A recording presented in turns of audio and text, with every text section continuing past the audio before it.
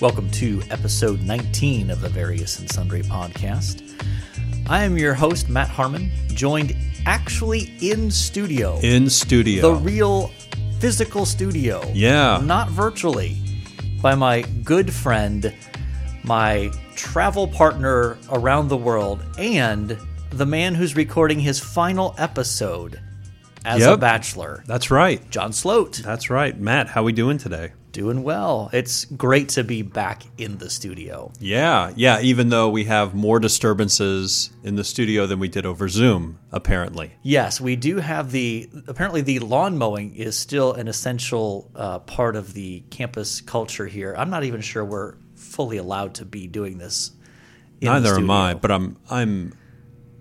I'm blown away at how active the office is, to be honest.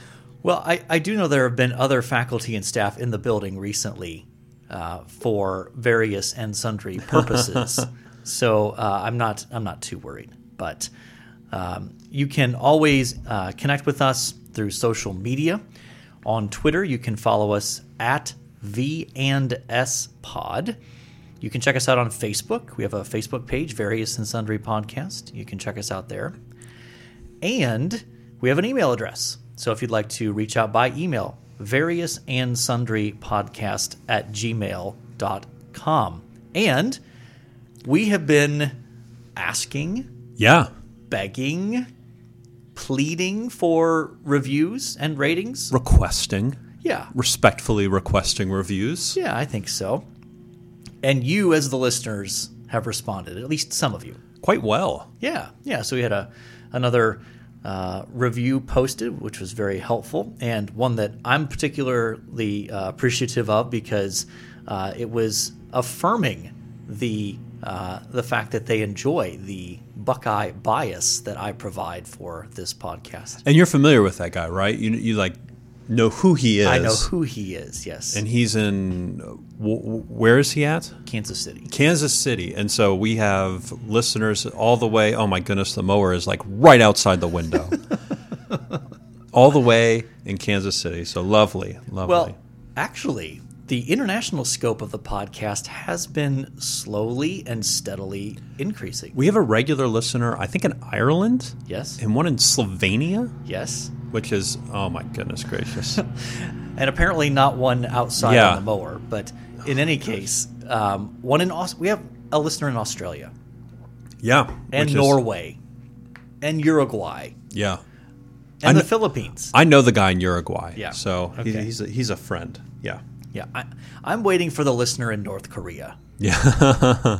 And if we ever do get a listener in North Korea or Iran or some other very closed-off country, we probably won't acknowledge it publicly just for that person's safety. But we'll know we've arrived at that point. Yes, indeed. So we are back in the studio along with the lawn mowing going on in the background. But when it comes to The Last Dance...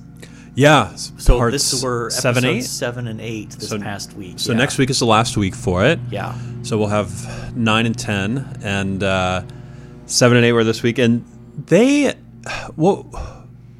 was hard to say what these particular episodes were about. It was mostly about Michael and how hard he pushed his teammates and how frustrated he made them. Yeah. There was one largely about his first retirement and his attempts at baseball. And his there was attempts at baseball. A chunk of that. But I appreciated the fact that since there's already been, I think, a 30 for 30 that covers that.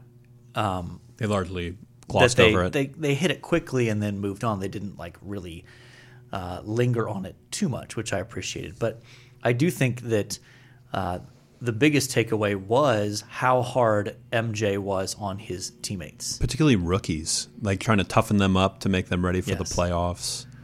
And I came out of that thinking to myself, because he has strained relationships with a number of people across the league. Yes. Charles Barkley. Well, obviously Isaiah Thomas. Reggie Miller. Yeah. Ewing. I mean, he has strained relationships, even with some of his teammates. Yeah. And I just found myself asking the question, and he was like, it was worth it to win. It was worth it all. And I had the question, I just want to ask, was it worth it? Right. Well, to me, what was interesting is that, was it I can't remember, it was episode 7 or 8. Which one ended with them asking MJ, was it worth it? Or what, do you have any regrets? And he tears up. He tears up. He gets emotional and says, we need a break. We need a break, yeah. Now, I was told, I didn't see the interview myself, but someone had told me that the director of The Last Dance did an interview and talked about that particular exchange with Michael. And ultimately, I guess what he said was, he came into this series with 11 pages of detailed notes that he wanted to talk through with Michael about different things. And this exchange that they just showed was 40 minutes into the first segment that they were interviewing, as he was just talking through. Oh, wow. So, wow. I think that from what I understand, that made the director a little nervous. Uh-oh, I've already made him tear up and break down. Is he just going to put the kibosh on this and say, we're done, we're not doing this? Yeah. Yeah, I keep coming back to that book, The Cost of These Dreams, where it talks about how Michael Jordan is the number 2 or 3 bejeweled player in the world, will race anybody in Sudokus that are around him, just has to compete at everything and can never rest or have enjoyment without comparing himself or competing or anything like that. And I keep coming back to the line of that book, The Cost of These Dreams, right? Michael Jordan constructed himself to be perfect for the first 40 years of his life, but unable to enjoy the last 40. And that's what I think I'm seeing in the midst of this podcast. You see a man who has a very large glass of scotch that sits next to him for a number of these interviews, right? Yes. With varying levels of quantity of liquor in the glass. Yes. Yes. More than a normal pour there. And he just... I just see a man. I feel sad for him at some level. I feel bad for him. He just can't seem to enjoy life because of the way he's constructed himself in order to win. Yeah, I think that it was striking to me to hear his teammates talk about Michael, and there's clearly a sense of awe of, this was the greatest basketball player of all time, arguably. It was amazing to play with him.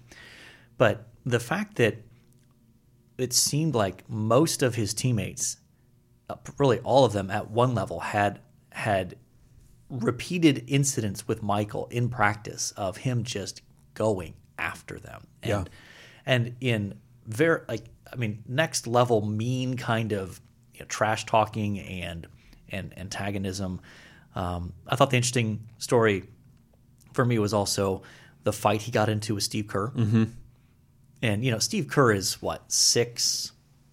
Yeah, 6'2"? He's not the biggest guy. And Jordan's 6'6", I believe. Yeah, and Michael was just getting after Steve Kerr and finally pushed him to the point where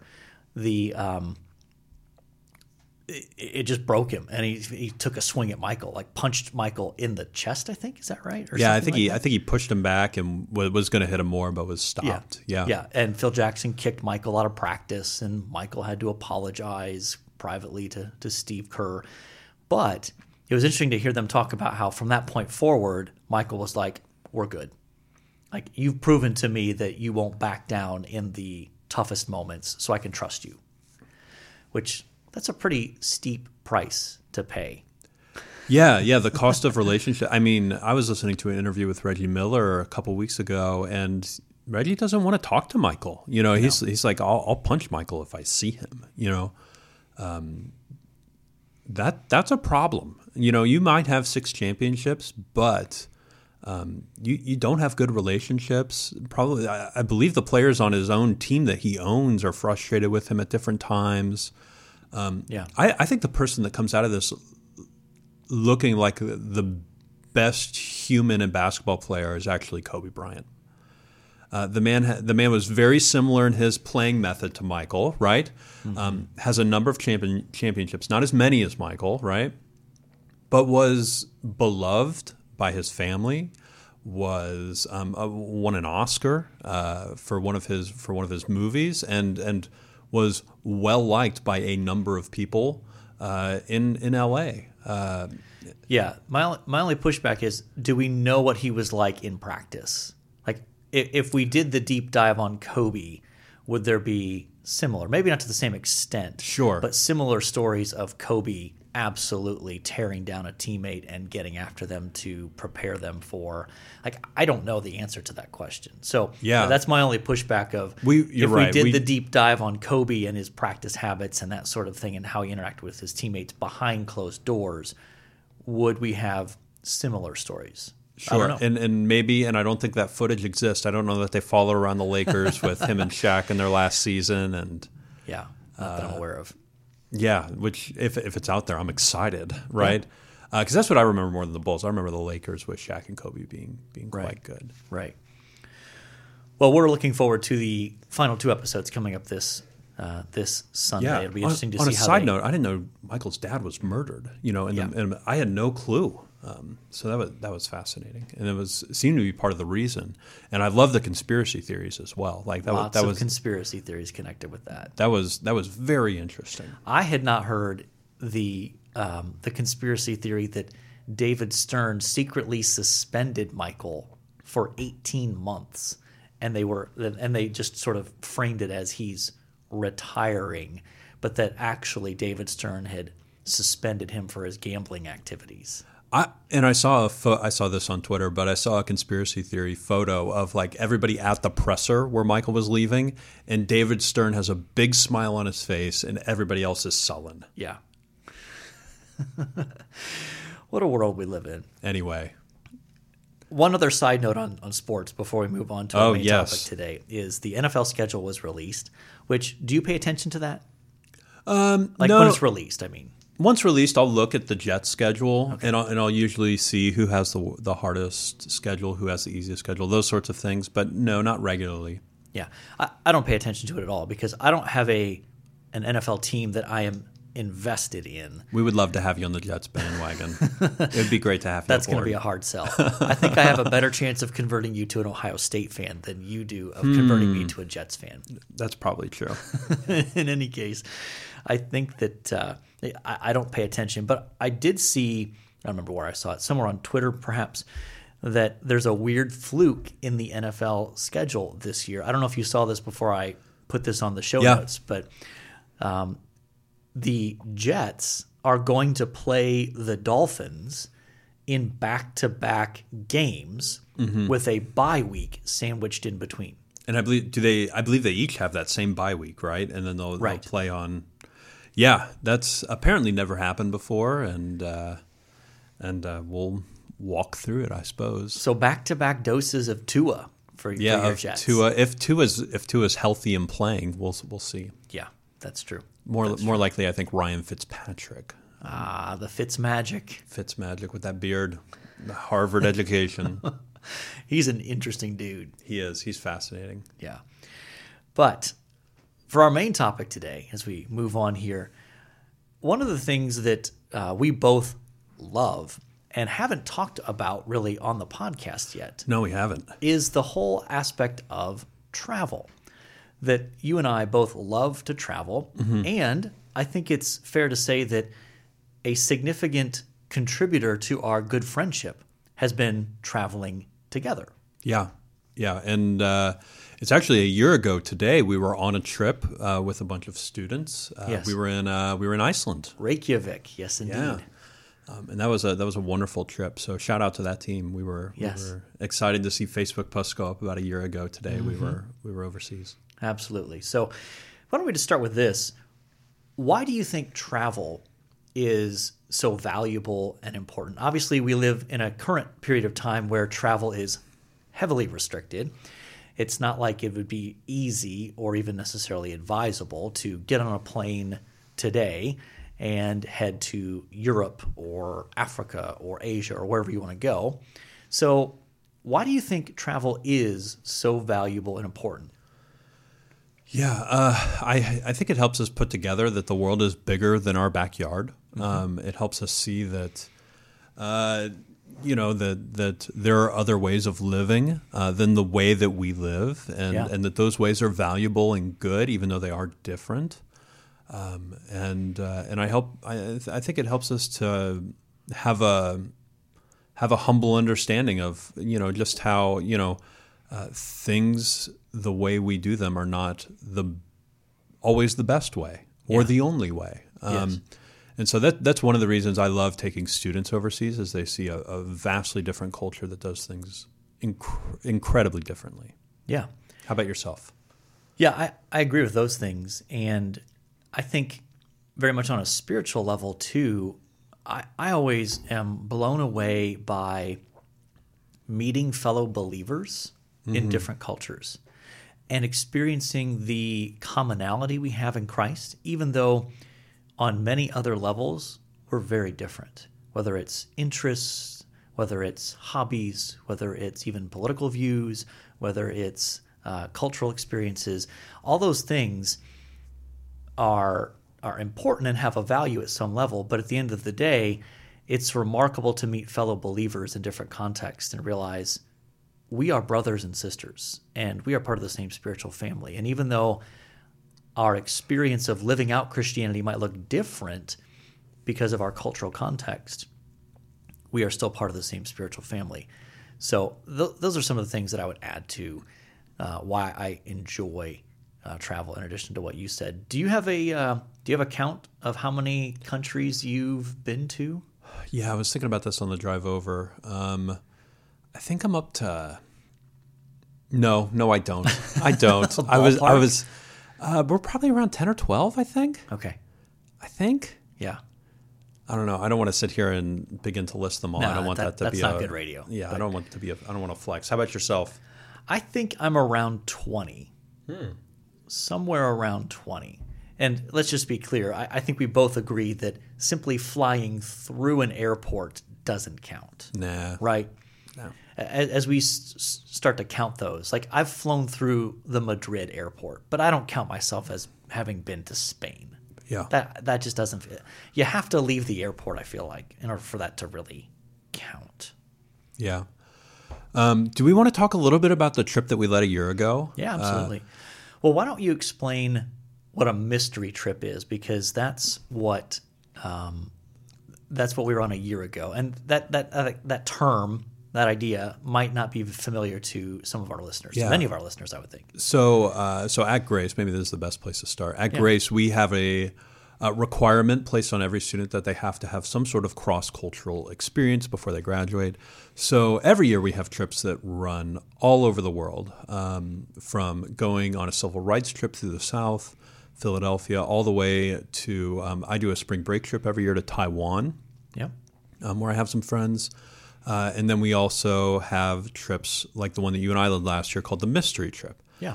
And so the Mystery Trip, what we do is this was formed, probably 5 years ago now. And it started because me and another coworker wanted to lead a trip, and we wanted it to be city-based, and we wanted it to be progressive. And so the first thought we had was like, let's go D.C., New York, Boston, and we'll just sort of work our way up I-95 and stop along the way, be involved in different ministries in those cities. We thought we could connect easily. And we went and pitched it to the global guy, Carlos, in Atlanta. And he goes, that's a great idea, but why not make it international and don't tell them where you're going? And we went, we love that idea. and that's really where it started. And so the Mystery Trip, as it stands today, is a progressive trip that usually hits 3 to 4 world cities in about 14 days, and we don't tell students where we're going until we get to the airport and we're getting ready to go. And then we don't reveal the second city until we're leaving the first city. Yes. And so you and I led this last year. And do you want to say where we went? Yeah. In fact, this was the second one we led. This is the second one we led. Yeah. Last year, this trip we went to Reykjavik, Iceland. A great experience. Yeah, absolutely. Iceland's beautiful.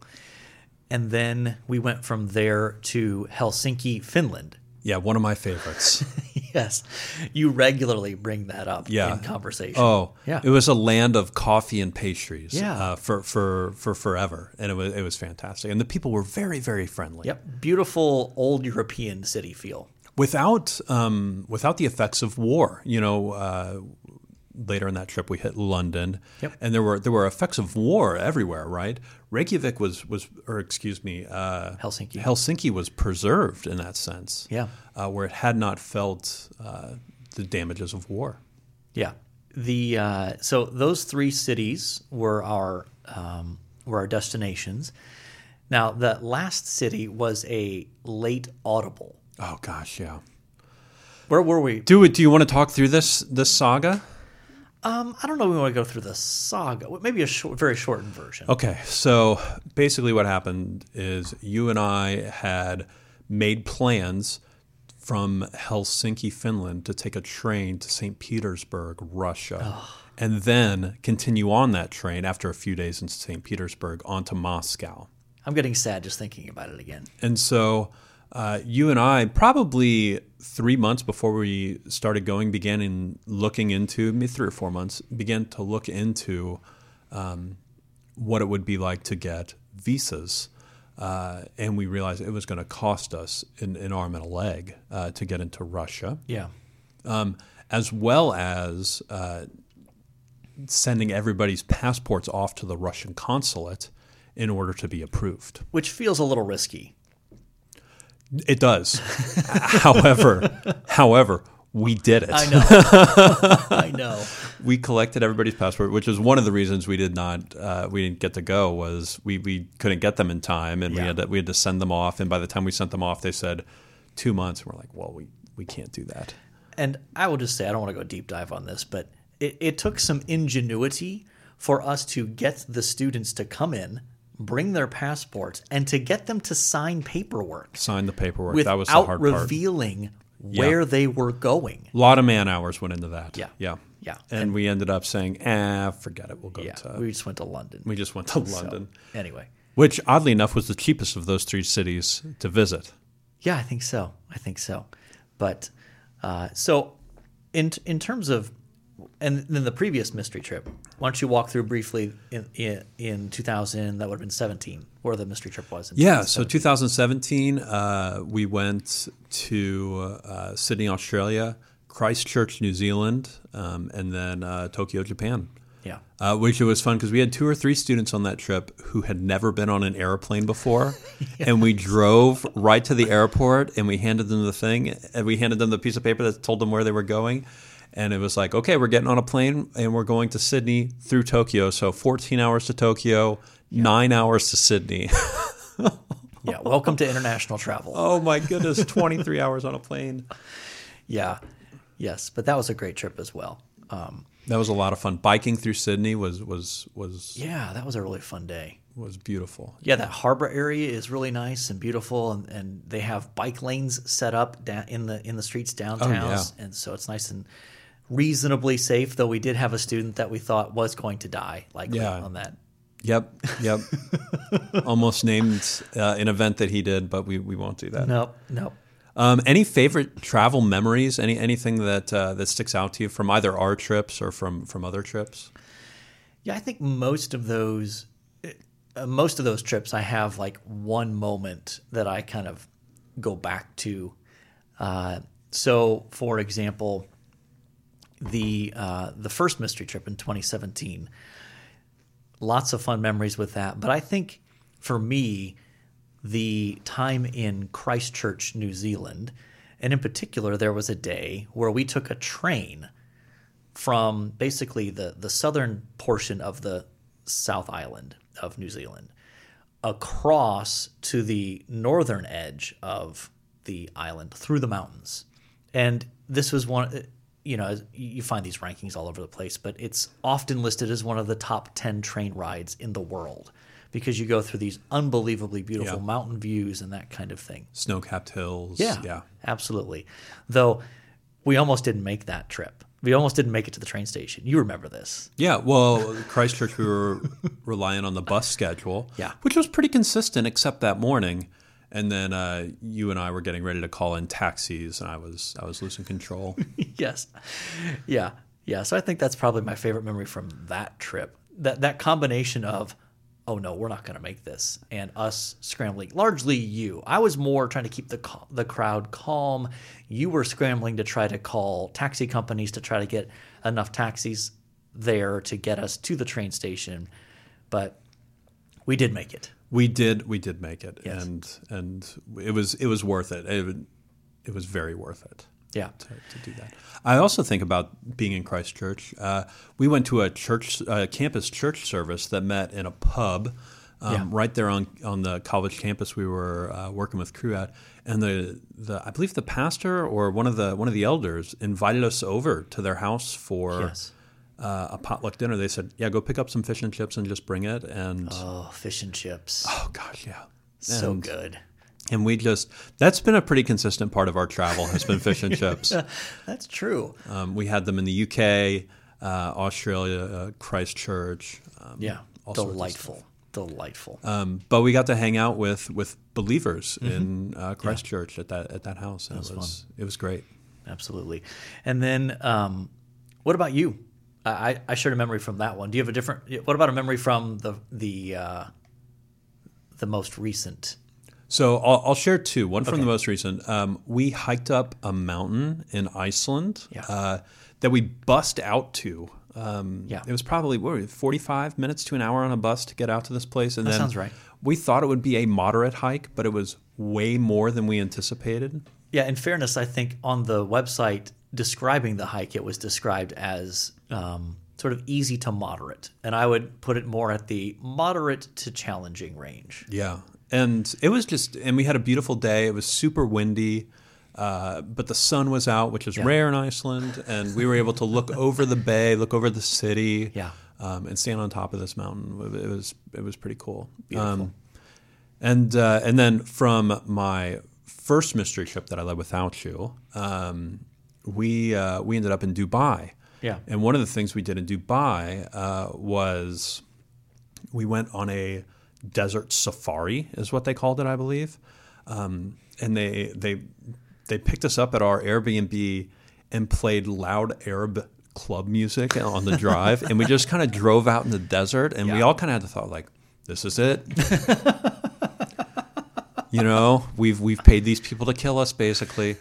And we pulled off to the side, and they said, "Hey, we need to let the air out of the tires. Why don't you go over there?" And we were able to rent four-wheelers and ride them across the desert, across sand dunes. That's pretty cool. Yeah. And that was a lot of fun. And then we came back, and they did basically the same thing in cars. We were driving across the sand dunes, and it was just beautiful, beautiful desert. We eventually pulled into this place where they were serving dinner. They had a show. They had fire dancers, all sorts of things. It was very, very cool. Yeah, that is cool. I wanted to share one other story from the first mystery trip. Okay. Tokyo. I think this is on the list of our greatest travel accomplishments when it comes to what we managed to do. So when we transitioned from Christchurch to Tokyo, we got into Tokyo at like 5 a.m. probably. Yeah, between 5 and 6 a.m. Yeah. Yeah. It was way too early. And it's always so it's an overnight flight. Always a very... With John McCain. Yeah.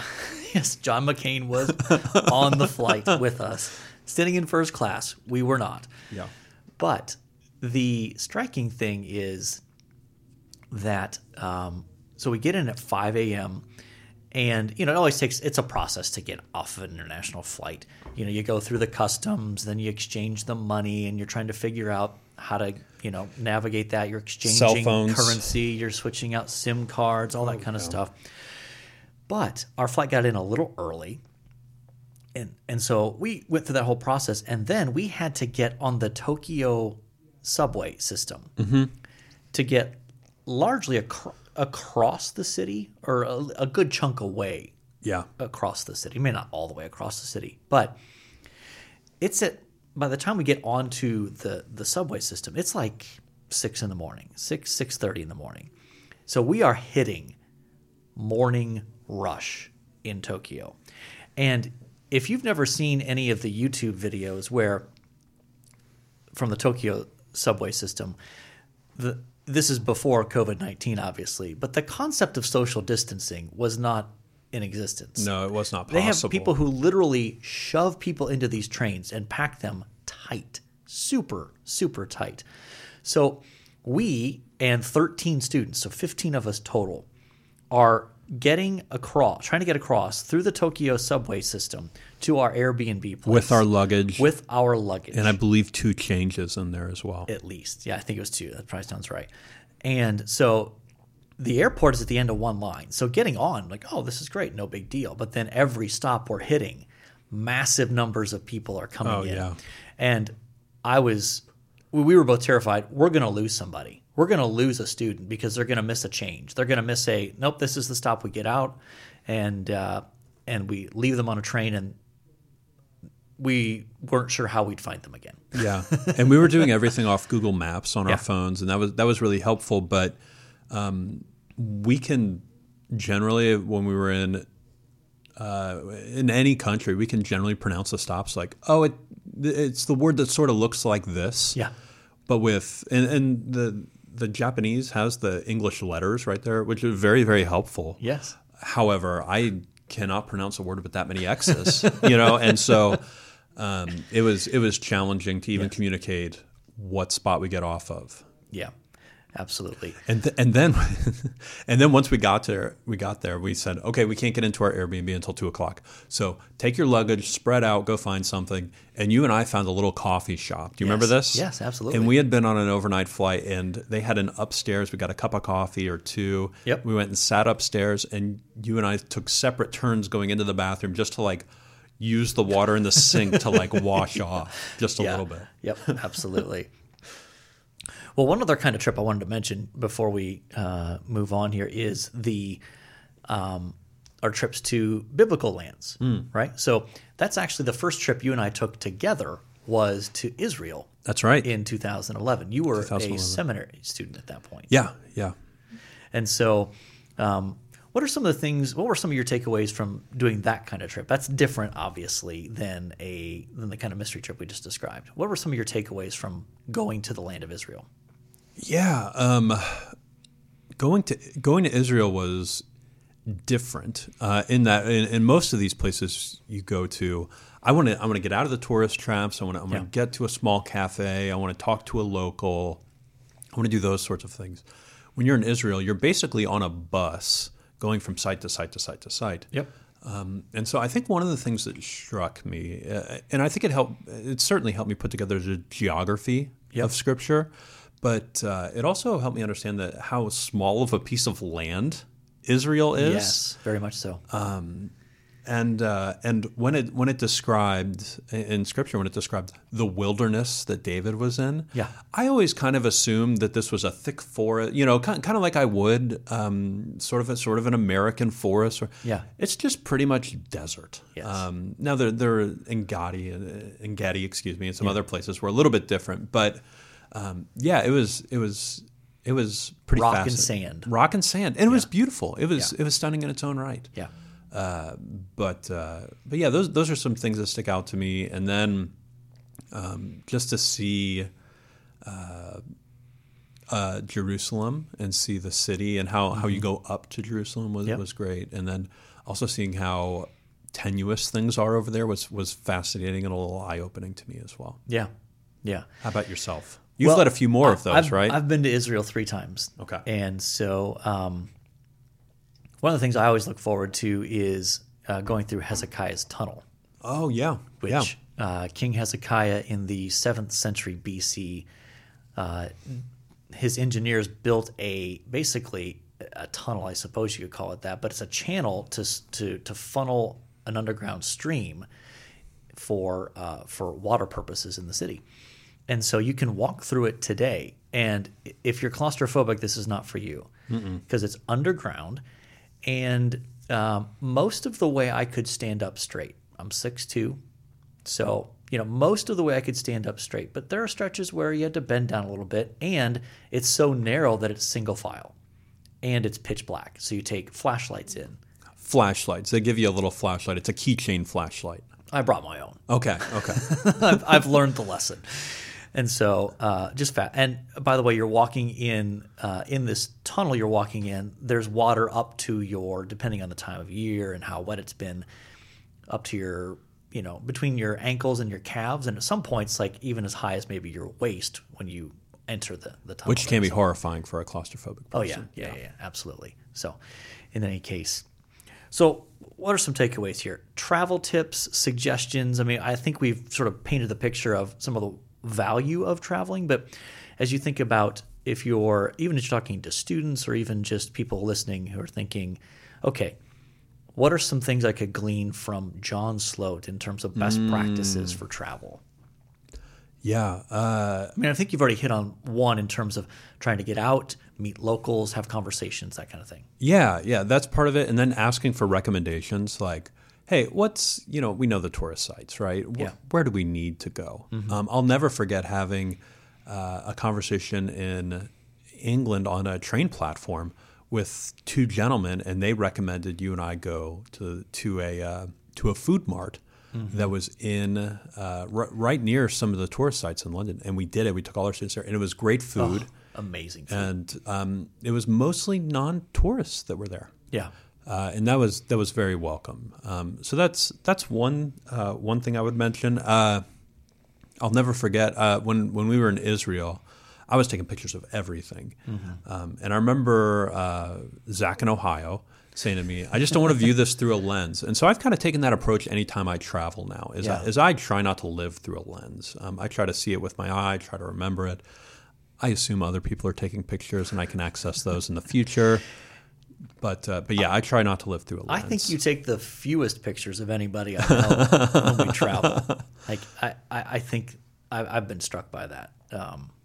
I tend to take a lot more pictures than you, though I do try to keep in mind that experience. And I have enjoyed one advantage of going back to Israel multiple times is after you've gone the first time, you've taken all the pictures basically you want, and so you end up taking a few more pictures with people, that are that you're on the trip with. But in terms of enjoying the actual experience, I have appreciated that more, of being able, not feeling that pressure of having to get all the pictures, but just to sort of sit, pause, reflect, soak in what I'm experiencing. Yeah. Any tips from you? Well, I like to keep a journal when I travel. And it doesn't have to be anything elaborate. It's just I make note of where we've been, what we did. If there's any sort of funny or significant experience, I like to write that down, because it's amazing how quickly you end up forgetting things that happened, or even just experiences, and even just trying to capture not just sort of we went here, then we went here, but oftentimes anything that if the Lord sort of brings to mind, or it's like, wow, I'm really struck by this, to try to capture that as well. So I've got journals of most of my I think all of my travels since I've been I think every overseas trip I've taken, I've got journals from those experiences, and those are fun to go back and look. And they also help when people might ask me, hey, you went to London, what was really good? And just that question off the top of my head, I might forget, like, oh, there was this great coffee shop here, or that food market you were talking about. So I can go back and look through and go, oh, yeah, you want to go here. We went there. That wasn't that exciting. You can skip that as far as I'm concerned. Yeah. So it helps me remember and helps me give good suggestions for people. And then I would always, I generally, when I travel overseas, cell phones don't work quite as well. You could get, Verizon will give you a $10 day pass, but that gets expensive pretty quickly if you're there for a week or more. Yep. I would recommend getting a SIM card for your phone. Yeah. And just popping it in, keeping your old SIM card, right? But popping a SIM card into your phone. Yep. And spending the $30, $40, it's totally worth it. Absolutely. Though we did have a bad experience with the ones in Tokyo coming back, because they had to do something to our phones. You remember this? They had to change settings to our phones, and that jacked it up. That was a mess. But in any case, the other thing that I'll add before we kind of wrap up on this is exchanging money. Here's a pro tip. If you can avoid it, it's good to avoid exchanging money at the airport, because the rates you get there tend to be poor. Now, sometimes you can't avoid it, but sometimes exchanging money on the front end, like here in the States, going to a bank and saying, hey, we're going to this country, can you exchange this amount, can get you a little bit better rate. And it seems like a lot of places we've been are much more advanced in terms of taking credit cards and debit cards and being less cash-based than the United States is. Not that, and there's a ton of places you can't use debit cards and credit cards, but oftentimes you can use credit cards or debit cards. Yeah, particularly through Europe has done really well. Asia a little less so. Yeah. But even in Asia, it's starting to become more and more accepted that you can get you can use a credit card there. Not Discover, but you can use your Visa, generally your MasterCard, those sorts of things. Yeah. And just a side note, if you're in the UK, make sure you exchange any coins before coming back to the United States, because we got stuck with if you can. we got stuck with British pounds. Spend your pounds, because no, they'll change paper, but not coin. Not coinage in any case. Any future trips, like, or places you'd want to go, like any sort of like bucket list that you haven't been yet. You're like, oh man, I want to get there. Yeah. I would love to get to Istanbul someday and see the Hagia Sophia, and let's see what else. I would love to get back to northern Italy. The food was just, oh my goodness, it was like every meal was like, oh my gosh, that's the best thing I've ever had. Yeah. The food was fantastic in Italy. I think Switzerland is really interesting. I've never been to Switzerland. Yep. Singapore as well. I really want to get to. But yeah, those are ones that come to mind. How about yourself? Russia. It's my white whale. I was disappointed we couldn't get there, but I would like to go to St. Petersburg and Moscow. Those are a couple of places that I've not been that I'd like to. I'd like to get up into Scotland. Oh, yeah. And Ireland as well. We were in London area, but didn't get a chance to get out into there. Switzerland's on the list as well for me. And I've not been to Italy. So I'd like to get to Rome, and also I wouldn't mind going to Pompeii, as well as Milan and some of the other places. So yeah, I've done Milan before. Milan's excellent, and it's not touristy as much. Like certainly the main Gothic church there is pretty touristy, but you get a few blocks from there, you're fine. It's not very touristy at all. Yeah. All right, we got to get to our athlete here. I know we could talk travel all day. We easily could. So. Athlete, who we got? Okay, so on our list for number 19, Johnny Unitas, Colts quarterback. Willis Reed, New York Knick. Yep. Came in and hit 2 threes to start the 73 NBA Finals or something like that. Yeah, it was early 70s. Early 70s, yeah. Yeah. When the Garden was eaten, I'd recommend that 30 for 30. Yeah. Tony Gwynn. Possibly the greatest hitter that ever lived, Tony. Or at least of recent generation. Yes. Yeah.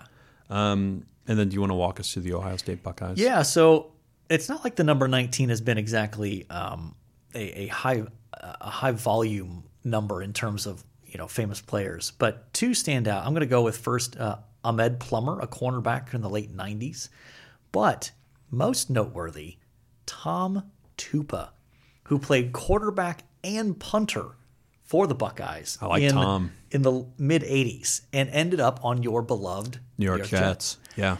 Now, he didn't play much quarterback in the NFL. Well, he was always very – they were always worried about him faking a punt. Everybody was very concerned with it. Yeah. So just a fascinating combination of positions that just doesn't happen anymore. Yeah. So who do you like? I don't know.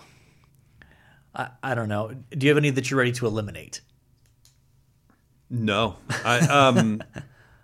Well, if I take all 5, Ahmad Plummer, I'm willing to eliminate. Yeah, we can get rid of Ahmed Plummer. But I'm willing to consider Tom Tupa.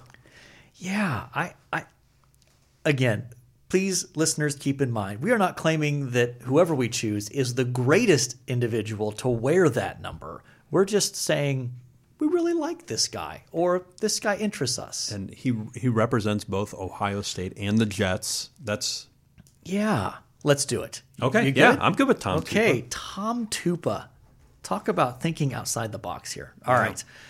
One thing we liked this week. So, John, what do you got for us? Well, to kind of go along with our travel, there's a travel podcast I listen to that you can go back and listen to. They have great hacks. They do interviews with people that travel professionally all the time. So they talk about airplanes a lot, all those things. If you're traveling at all, it's a great podcast to listen to. It's called Travel Genius.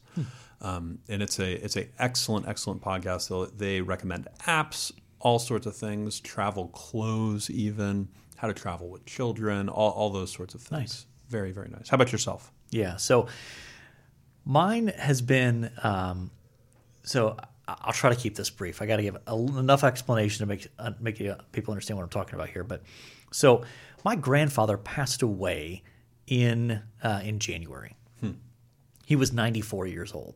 Moved buildings as a job for his entire life and took over that building moving business from his father, Oscar. So this goes back generations in the Harmon family.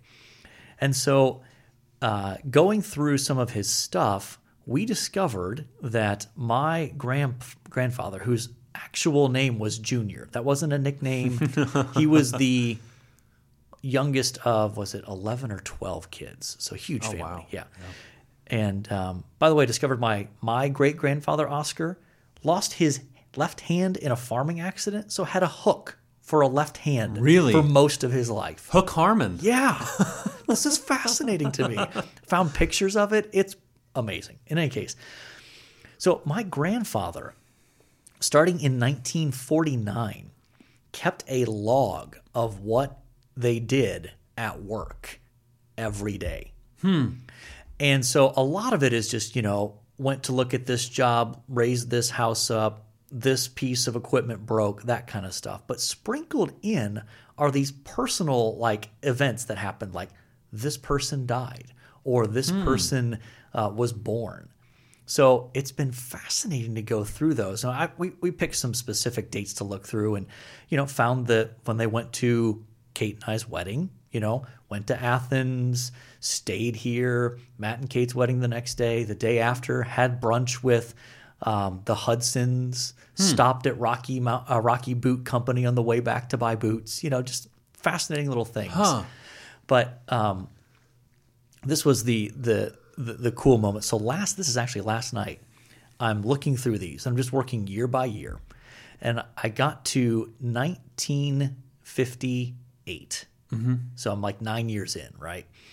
And I discover that my grandfather, so my dad's dad, who's keeping these logs, moved a building for my mom's dad in 1958. So my parents hadn't met yet. They were 7 or 8. So my grandpa moved a building for my other grandpa before my parents even knew each other.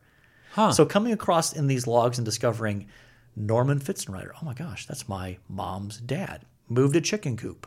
Cost him $500 back in the day, which is the equivalent of $4,500 today. So just fascinating family history that I've been working through and enjoying. So that's my one thing I like this week. Yeah, very nice. Yeah, a little different. That's cool. A little different. So are we ready to say mission accomplished here? I think so. So Last Dance, travel, Tom Tupa. Who could have predicted that? And family journals and I'm sorry, I just blanked on your one thing you liked this week. Oh, the travel podcast. There you go. There you go.